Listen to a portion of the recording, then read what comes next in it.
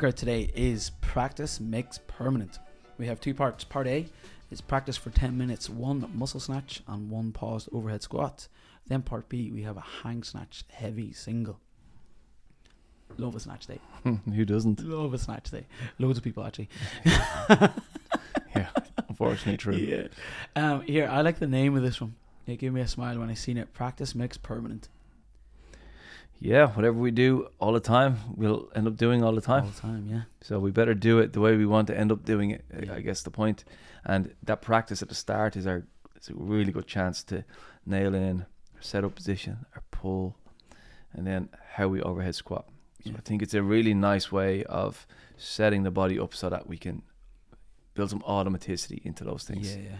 So then we go to snatch, we can almost forget about them and just have a singular Have them focus. happen. Yeah. I was about to ask why the muscle snatch and paused overhead squat into a hang snatch single, but that kind of makes sense. You're looking for like a solid setup into a good pull and then a cozy catch position. So it's trying to bring them all together in a slightly different way then. Yeah, and we got a lot of benefits out of the muscle snatch on the last cycle before That went so good. that benchmark. Yeah. A lot of people made a lot of progress. Things clicked. I think it's a nice way of finding a setup off the floor, the transition into the hip, and then that really hard hip extension. It clicks how much hip extension we need when we do that muscle snatch, and then also, fighting to keep the bar path nice and close. All of the good stuff of that first second pull. Yeah. And then the overhead squat we know is a big limiter for a lot of people. So just getting to spend some time in the pause overhead squat, teach the body to be strong there, build confidence.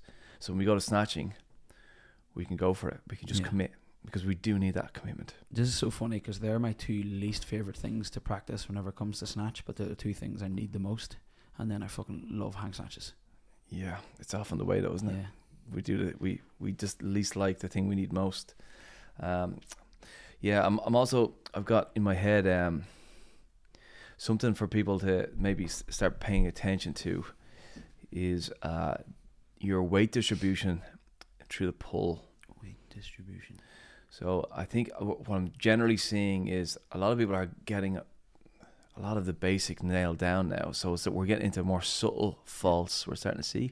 And the subtle ones are hard to spot, hard to fix. Yeah. And one of the subtle ones I'm seeing is the weight shift from the front of the foot to the back of the foot, back to the front of the foot during the lift. So as the bar transitions upwards, we can tend to shift back to our heels really aggressively. Yeah, we do want to do it to an extent, but not the amount. We don't want to do it overly so that our toes come up off the floor, for instance, because we'll often end up then overcorrecting when we shift back forward for the jump. The heels lift too much. Exactly. And we get that. That's where a lot of that swinging barbell comes from. So if you wanted something to zone in on, if you're already pretty comfortable with the lift, it could be the weight distribution in the feet. It's a subtle shift to the heels, subtle shift back to the ball of the foot during the extension. Yeah, there's a weight shift, not a physical seesaw shift where toes. It's the seesaw. Yeah. Like you should see it if you had like a foot pad pressure monitor. Yeah, you but would not see it visibly in the shoes. Yeah, because you should see a foot fairly planted through that face the whole time. See, for that practice part A, the muscle snatch and overhead squat, are we building up in any sort of weight there, or is it stay really light and really try and refine those pieces? You have 10 minutes, so you will definitely build some weight. And some people might even get to a point where they can't go heavier on the muscle snatch, because we do run it into a ceiling there. So that's fine if you want to do that. I'm going to advise everyone to go and challenge the movements with the weight. Yeah. But then when it goes to snatching, you might peel back a little bit to not necessarily start where you finished off on the muscle you'd snatch. want to take it back a little bit and add in some speed there, wouldn't you? 100%. So that might be a good guide. So at least when you're starting the snatch part, you have some weight on the bar, you've got your system is nice and alive to a heavy weight, and you're ready to go max out.